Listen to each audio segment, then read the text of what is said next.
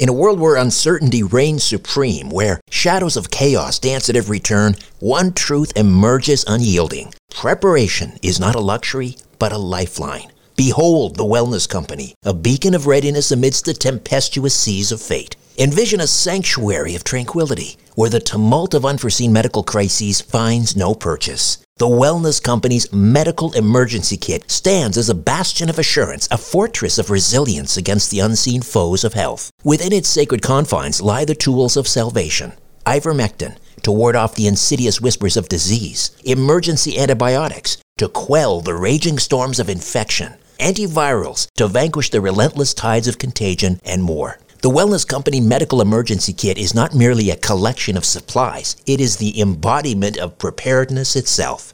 Crafted by the hands of esteemed healers led by luminaries such as Dr. Peter McCullough, Dr. James Thorpe, Dr. Harvey Risch, and Dr. Drew Pinsky, this kit stands as the pinnacle of safety, the zenith of prevention. These truth-seeking doctors have forged a testament to vigilance, a testament to the unwavering pursuit of well-being. Embrace the certainty that comes from being armed against adversity. Embrace the Wellness Company, for in its embrace lies the promise of resilience, the promise of a brighter tomorrow amidst the chaos of today. Don't wait for the next crisis to strike. Visit twc.health/Strange Planet and use promo code Strange Planet for an exclusive 10% discount. Prepare today and rest easy tomorrow. Another day is here, and you're ready for it. What to wear? Check. Breakfast, lunch, and dinner? Check. Planning for what's next and how to save for it? That's where Bank of America can help. For your financial to-dos, Bank of America has experts ready to help get you closer to your goals. Get started at one of our local financial centers or 24/7 in our mobile banking app. Find a location near you at bankofamerica.com/talktous. What would you like the power to do? Mobile banking requires downloading the app and is only available for select devices. Message and data rates may apply. Bank of America N.A., member FDIC. Richard Syrett's Strange Planet. Following the truth wherever it leads. Exposing evil and corruption and the secret machinations of powerful elites. Revealing the high strangeness beneath the surface of our supposed reality. Coming to you from the Great White North and his studio beneath the stairs. Here's Richard. And welcome once again to Strange Planet. Thank you for listening to the podcast. Thanks for sticking me in your ear.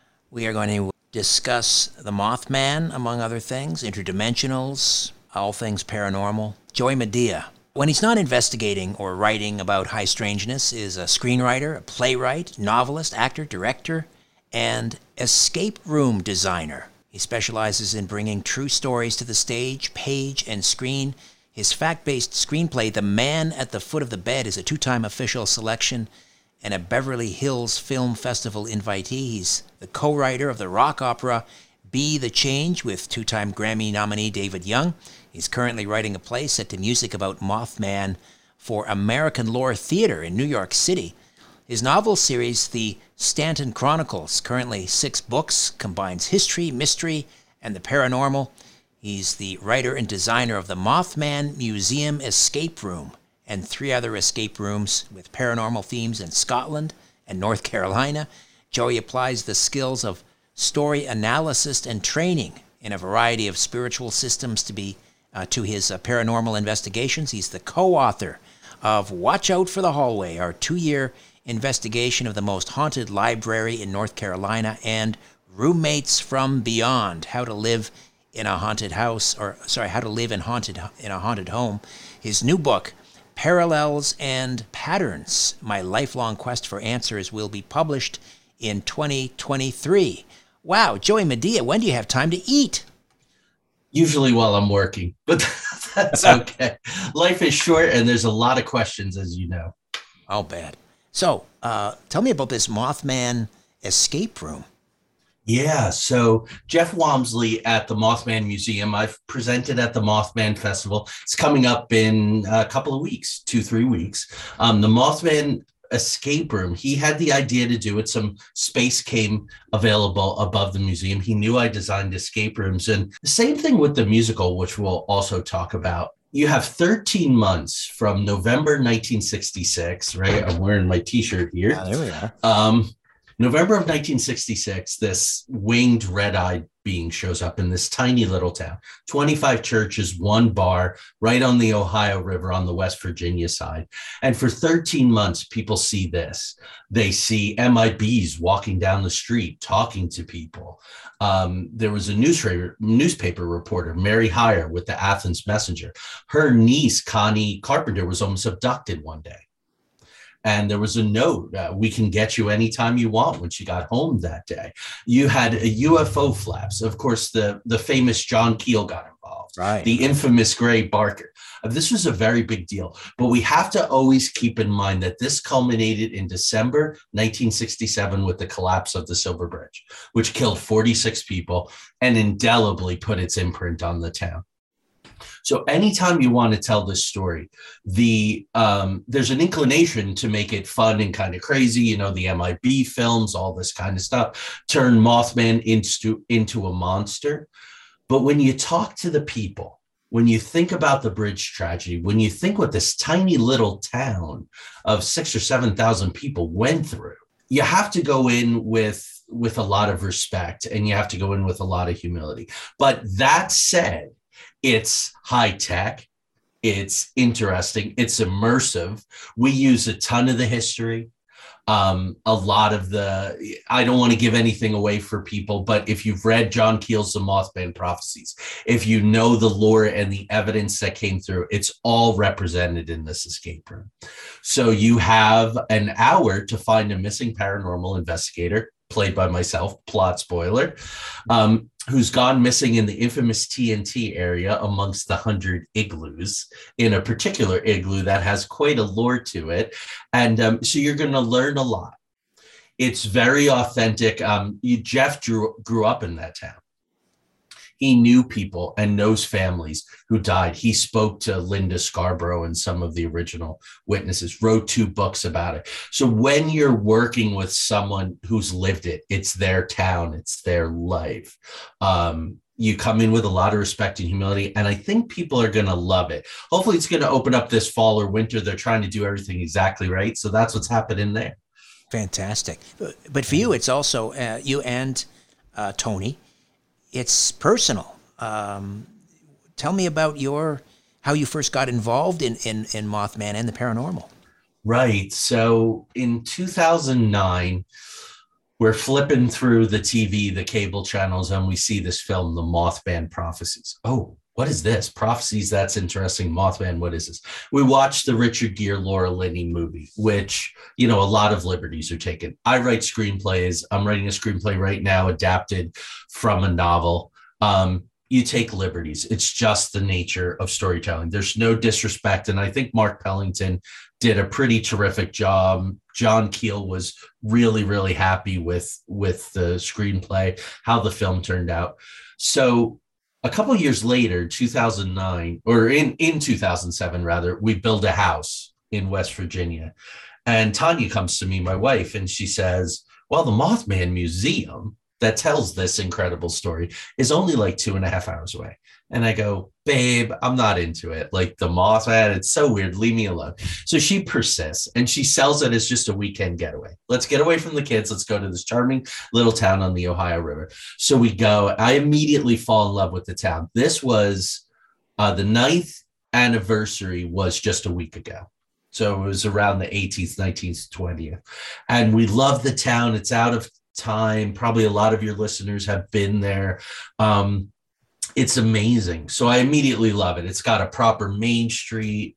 We're in a hotel, the Low Hotel. It's purported to be haunted. We are not involved with any of this. We've had some experiences with ghosts in some places we've lived. Tanya seems very sensitive, but we are very hands-off with all of this. Well, we go down to visit the igloos, and we have this map that this gentleman gave us. He's since deceased, Bob Landrum. And he says, here's where you want to go, and this is the igloo you want to go to. Well, we drive down, and it's a beautiful day, blue skies, hardly as something out of a picture puzzle, just that kind of blue sky.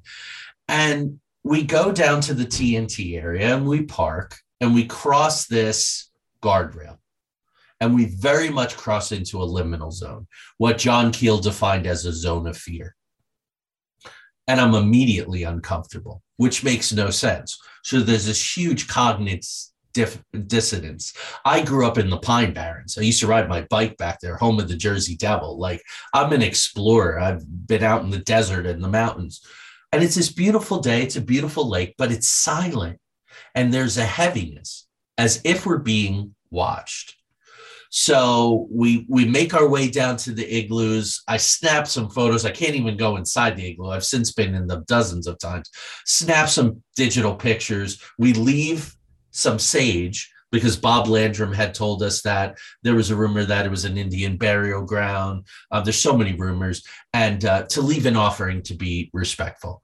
We're there all of maybe 10 or 15 minutes. It's about 2:30 in the afternoon. We get in the car and we make the drive back to town. We're driving down Route 62 for those familiar. And suddenly Tanya and I turn to each other and we both say, "Did you see that?" Now, if one or the other of us had made the decision not to say that, we wouldn't be having this conversation, and the last 12 years of our life would be very different. But we did say, 13 years now, we saw an interdimensional being. It was black. Tanya says it was more deer-like. I describe it as a man in a neoprene wetsuit being shot out of a cannon. And it goes across the road in front of us, several hundred feet, probably about 10 feet off the road. And it goes and sort of blinks out of existence in a cornfield.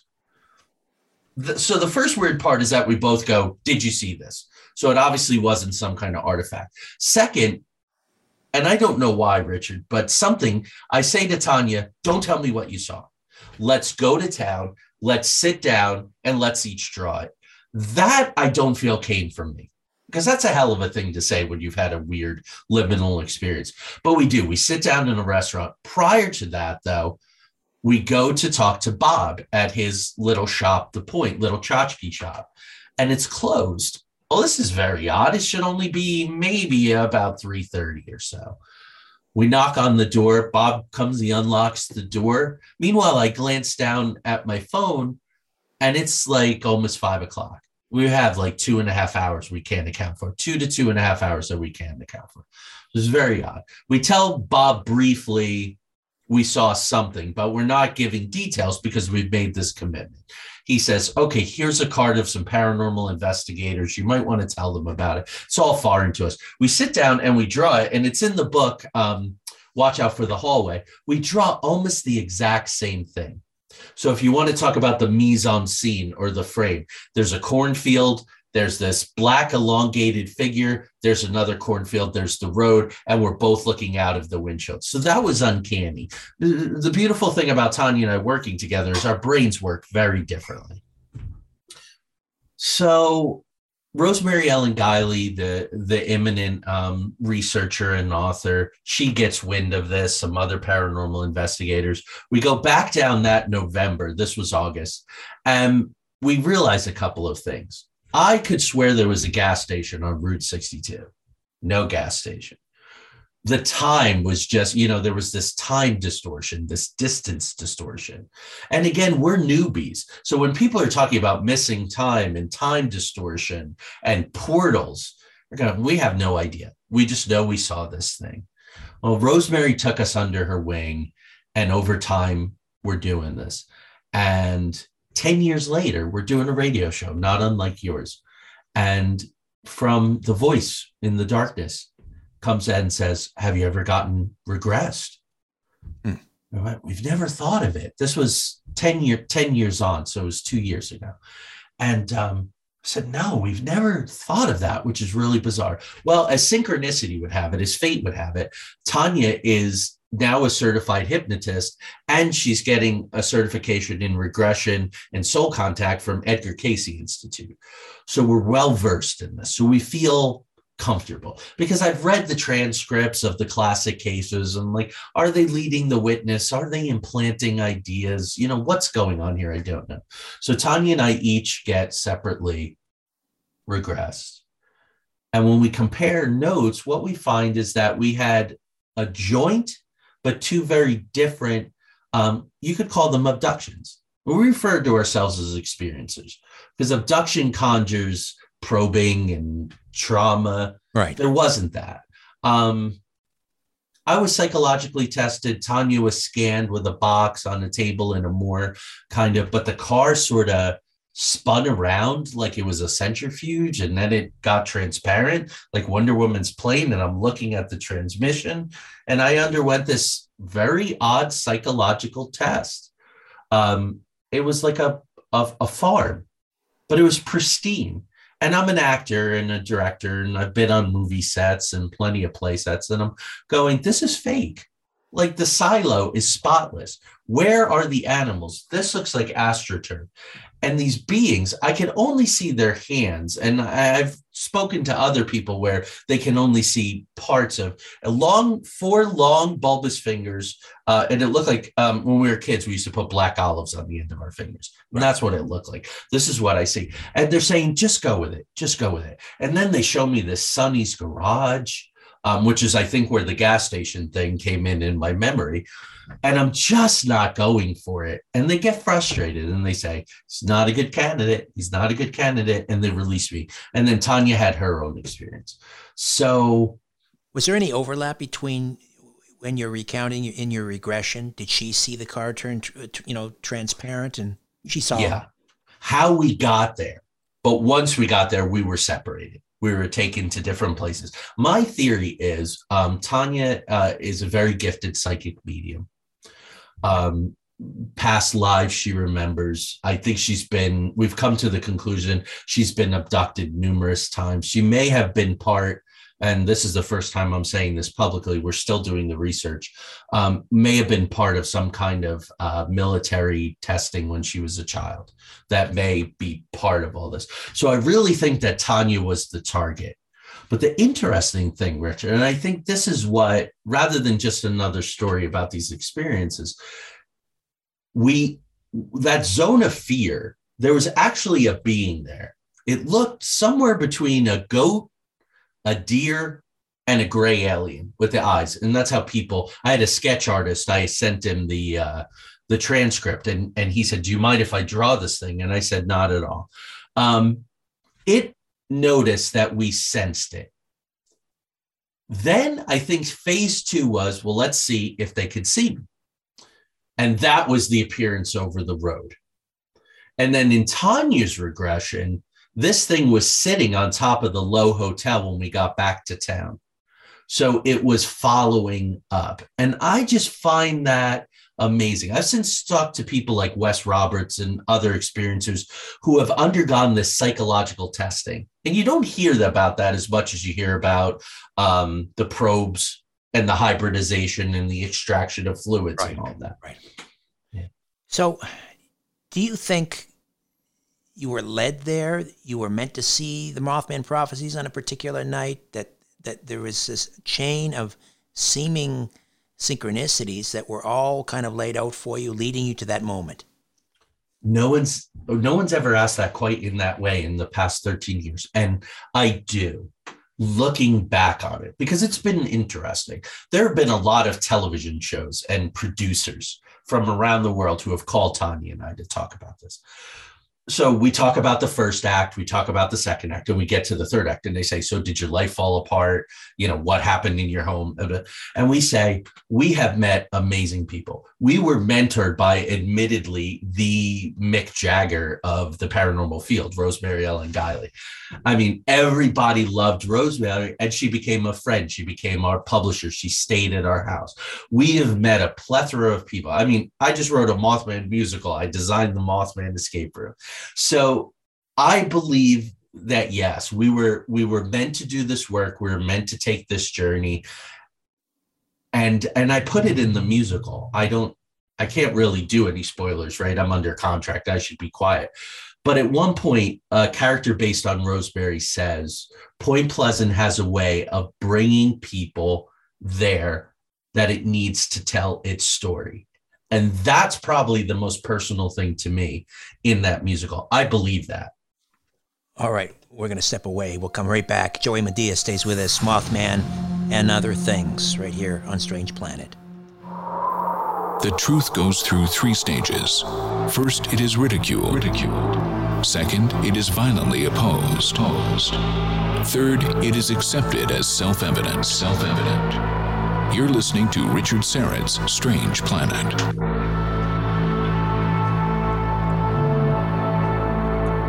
We are back with Joy Medea,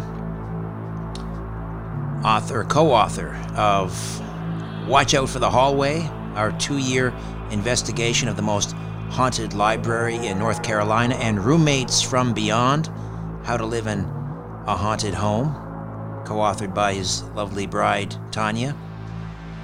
You were mentioning Rosemary Ellen Guiley, and I got to know Rosemary quite well over the years. In fact, she and Joe met at the Mothman Festival, which is quite fitting, that they were brought together that way. Was there not, I'm trying to remember, because you and I have talked before, you and Tanya and I have talked before, was there not an after-death communication with Rosemary? There was, for a good long time. There were several of them. Actually, the first occurrence predeceased her. So I was sitting in my office downstairs. I had another office, and as our studio, and I was sitting there, and I was working on my computer, and you ask how I have time to do all I do. I'm blessed with a lot of concentration and a good work ethic, and I can block things out. And I'm being compelled to look up from the screen, and I don't want to, but something's making me look up. I look up, and directly across, and if people watch old episodes of our show, they'll see the bookshelves, and you can clearly see a bunch of Rosemary's books and a picture that's it's behind me there. You can see it next to the sort of white picture, Richard. And that's Rosemary, and she had autographed that photo. And I love that photo, and Joe since told us that was her favorite photo that she ever took. And then she was suddenly standing there for a split second in my office, and she just kind of smiled and she nodded. And I've spoken to Joe about this, so I can share it. They were keeping things. Rosemary was a very public person. And when you're sick, a lot of people choose to keep that quiet and downplay it. And they had. So even from us, we didn't know the full extent. We knew that we went to a big coast to coast event, and she was supposed to be there, and she had to cancel, and there were different things that were going on. So I said to Tanya, something's wrong. Rosemary just appeared in my office. So we called Joe, and he said she's in hospice and she only has a couple days left. And so that was a confirmation. And then Tanya got written communications from her. It was it maybe was the day that she died. Tanya was driving in the car with our daughter. Rosemary came by, but other people were hearing things too. We went on an investigation, and I pulled out the spirit box. I was with another investigator, and I said, let's see if we can contact Rosemary, because she had been talking to other people that we had talked to. And I said, hi, Rosemary, it's Joey, and I'm here with Kevin. And do you have a message for us? And I heard deep inside my head, you're going to have to work for it. I didn't say anything to Kevin at the time. A couple days later, we were at a psychic fair, and he got a reading. And he came out and he said, Rosemary kind of came through with this strange message. She said to me, you're going to have to work for it. And I said, well, son of a gun, that's a pretty good confirmation. We've spoken to other people that, a lot of people trust, like Josie Varga, other people who had communications with her. And that lasted for about a year and a half. Tanya and I were applying for a big grant, and Rosemary helped Tanya with the outline. Tanya is a very, very intelligent person, but when she brought me that outline, it wasn't her work. So if I was a college professor, I would almost accuse her of plagiarism. You know what I mean? I said, babe, this is so not your voice. And she said, well, Rosemary dictated it to me. And then we went through the whole process. It was for a very big grant. And so it was a 25,000 word essay. That's like a third of a book. Right. So it's a huge commitment. I'm responsible for the opening and the closing. The whole middle is case histories. I'm very proud of the work I did on the opening and closing. So Tanya says, I just got a message from Rosemary, and you need to change the ending. So as a writer and as a fairly accomplished person, I went, I love you, Rosemary, but son of a gun, this is not good. So Tanya and I get into it a little. And she goes, it's Rosemary. And she's coming from across the veil to tell us that we have to change the ending. And so I really thought about it for a couple of days. And I took her advice. It was very detailed advice. And I went, son of a gun, this is better. This is just better. And then she began to say, I'm on a mission, so I can't talk to you. Because she had plans to co-write books with people. She had all these things. And she needed special permission to talk to Joe. She did come through Valentine's Day 2 years ago. And she told Tanya, I want Joey to get a dozen roses for Joe. And they have to look like this. And this is how they need to be. And there were all these details. And then just the card needs to say, love, Rosemary. So I call a florist where Joe lives. And I was just honest. I was compelled to be honest. I said, look, here's the situation. You have to help me out. So the girls are practically crying on the phone. They're like, we're going to make this amazing. And Rosemary said to Tanya, Joe will know what these mean. So I was like, okay, I guess it's not a Valentine's Day thing. So Joe calls me Valentine's night. And he says, thank you so much for the flowers. Thank Tanya too. And I said, Joe, they're not from us. I said, we got this message from Rosemary and she knew that you would know what they mean. And he said, yeah, I do. He said, they were on the table when we got married. Exactly like that. Wow. Yeah. So people who are searching for evidence, that's pretty compelling. And then Rosemary being Rosemary, she was very hard on Tanya. She made her study really hard. You're not concentrating hard enough. You're not doing your practice. But then she said, I'm up here with Keel and we're finding out all this cool stuff about Bigfoot. So, that was the last book she wrote. Yeah, exactly.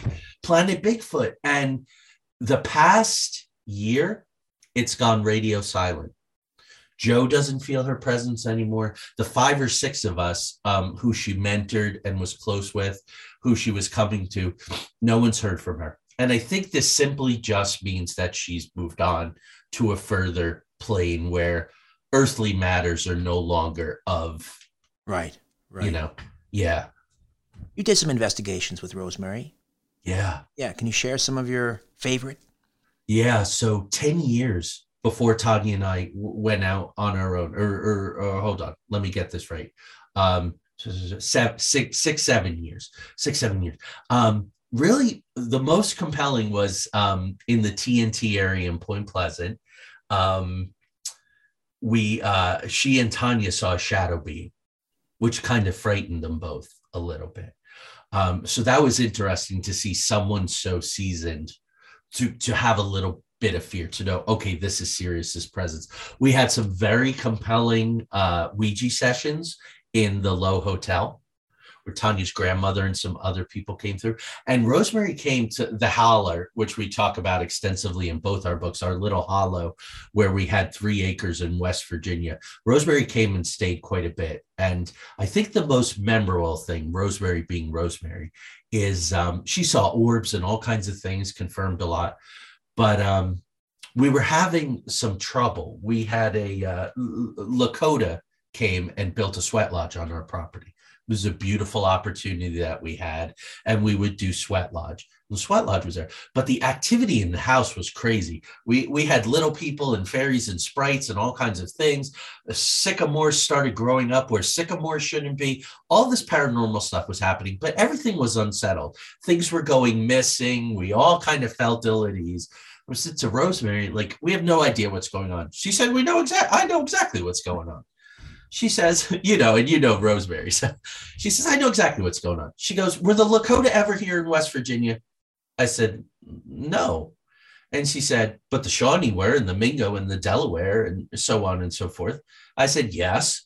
She said, what are you doing night after night in the sweat lodge? I said, we're making offerings and singing songs to the Lakota.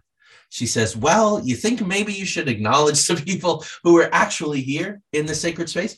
And we said, yes. And so we did that, and all of the heavy went away. So that was very memorable. And of course, when we first met her and she identified a portal in Point Pleasant, where she thinks Mothman and these other interdimensional beings came through. I should tell the audience we're 100% certain it was not Mothman, what Tanya and I saw. Right. But Point Pleasant being that, is it the confluence of the Big Kanawha and the Ohio River? Is it the electrical, the power plants? Probably yes. And geographic makeup and history and other things. So those are really the most memorable ones with Rosemary. All right. Another timeout beckons back with more of my conversation with Joey Medea. Don't go away.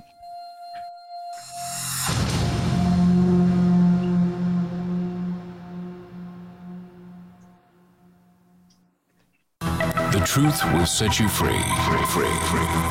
But first, it will really tick you off. Welcome back to Richard Syrett's Strange Planet. All right, Joey Medea. I want to talk a little bit about, you've done, a lot of different programs, 34 weekly episodes that aired, that are now archived on Facebook at Sky Door Network, Into the Outer Realms. What's going on now in terms of broadcasts?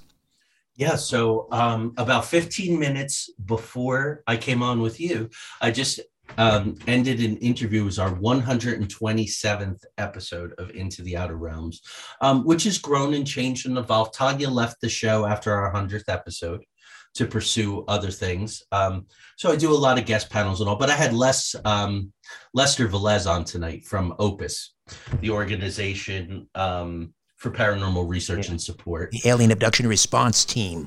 Yeah, right on. So I'm interviewing a lot of people. I'm gathering a lot of data. I'm really on a mission with this experiencer, abductee, contactee, trying to keep up with the government's what's ever going on with the shell game, with the 3-card Monty of disclosure. It's, you got to keep very active with it. The names and the players and all are always changing.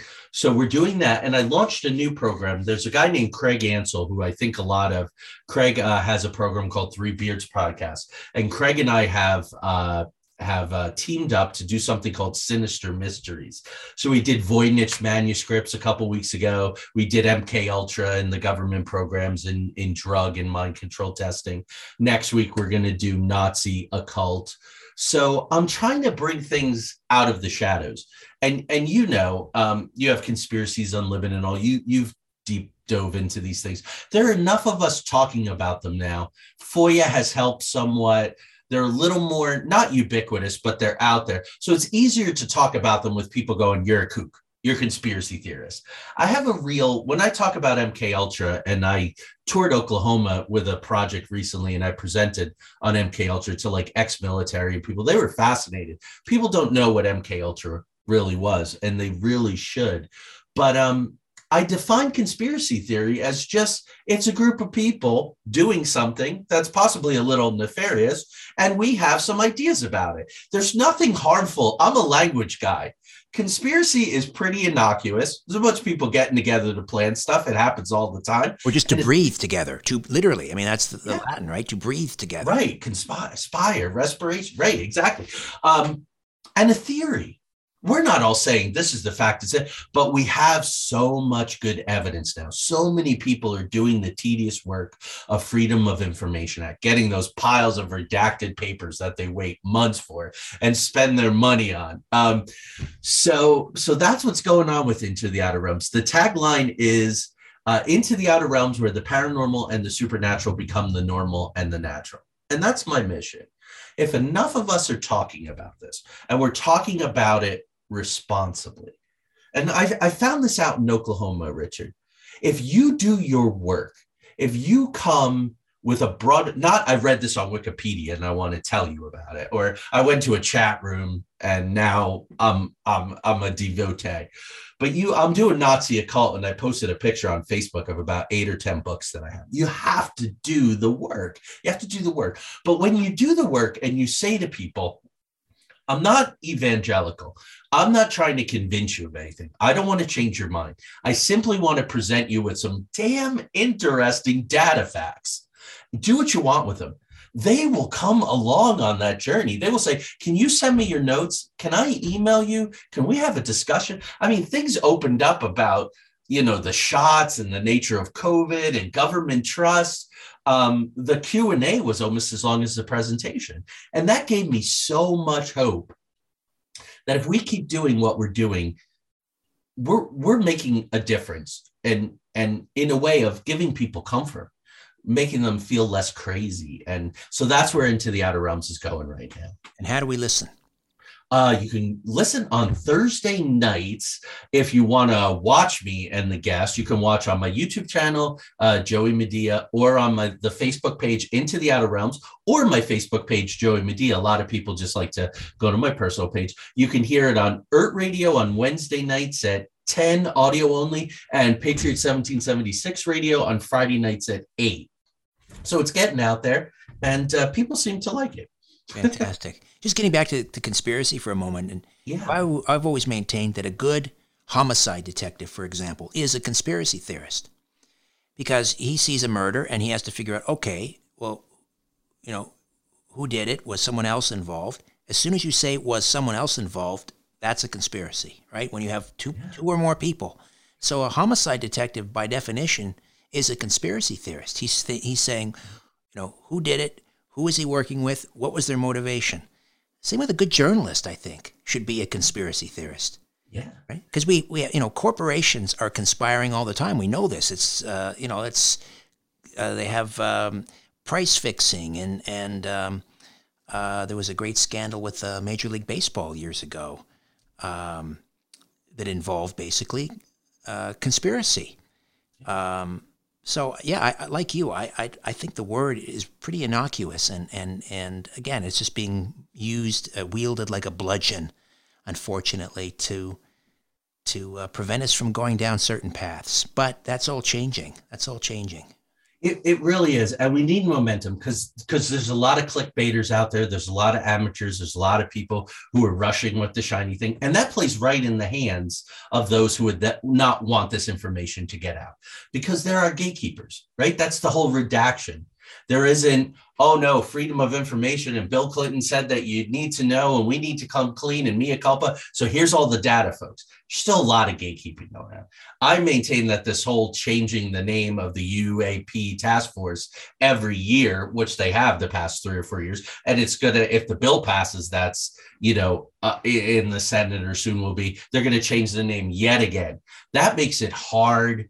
So when you do a Freedom of Information Act request, you have to list like 10 different organizations, or else they'll go, oh, that doesn't, and where else we see that, Richard?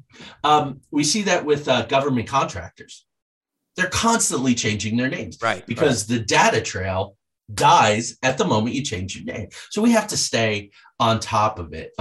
So yes, homicide detectives, journalists, and the best paranormal and UFO researchers come from that same milk.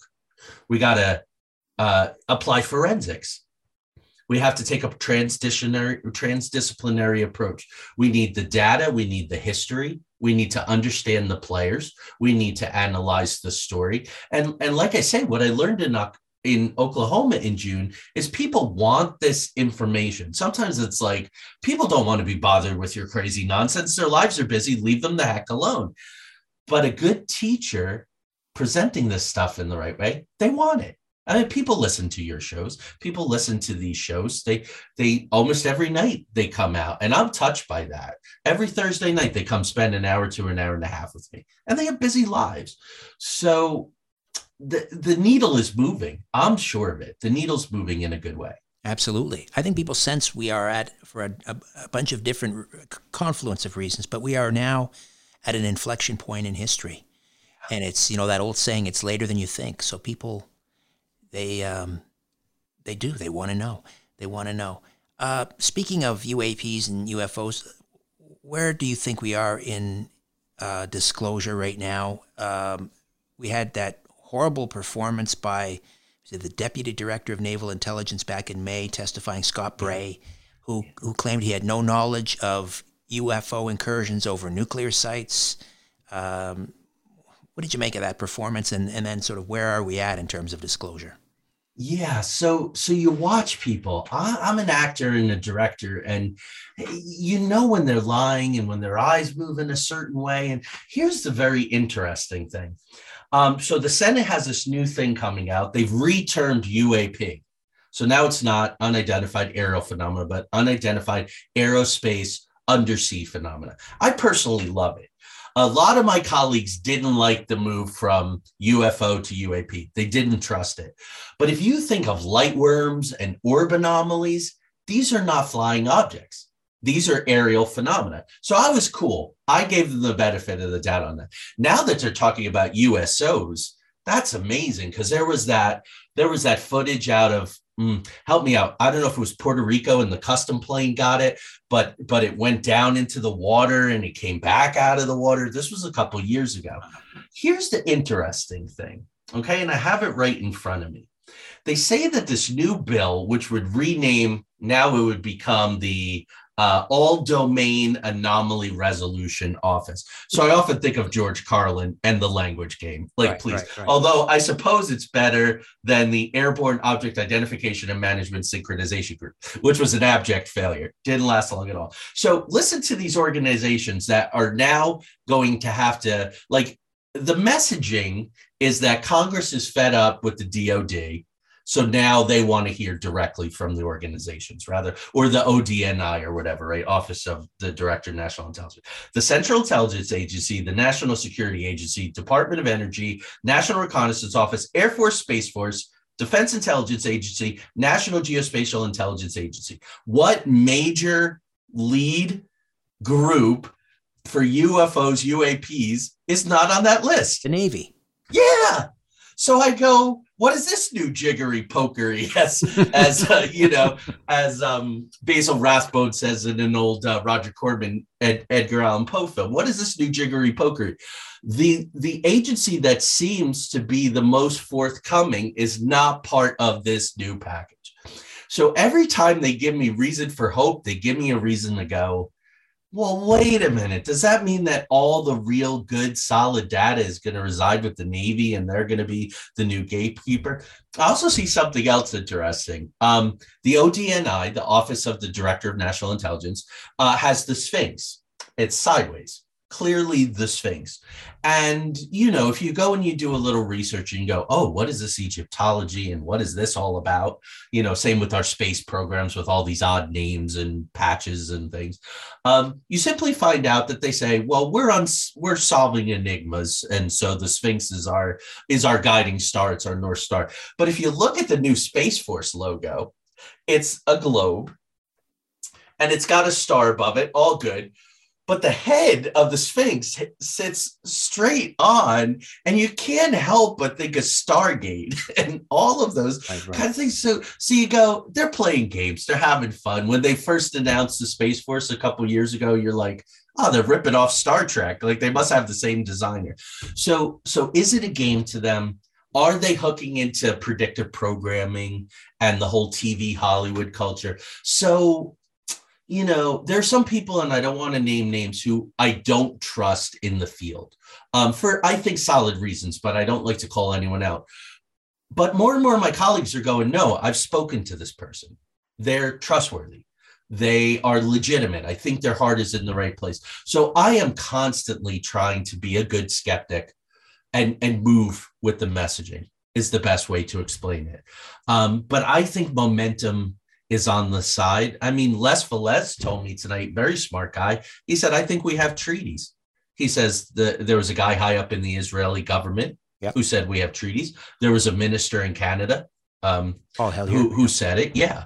So that's kind of where I'm at. For me, hope doesn't even play into it because it's the government. And my father was exposed to Agent Orange when he was 19 years old as part of the Naval Security Group in a place he wasn't supposed to be in.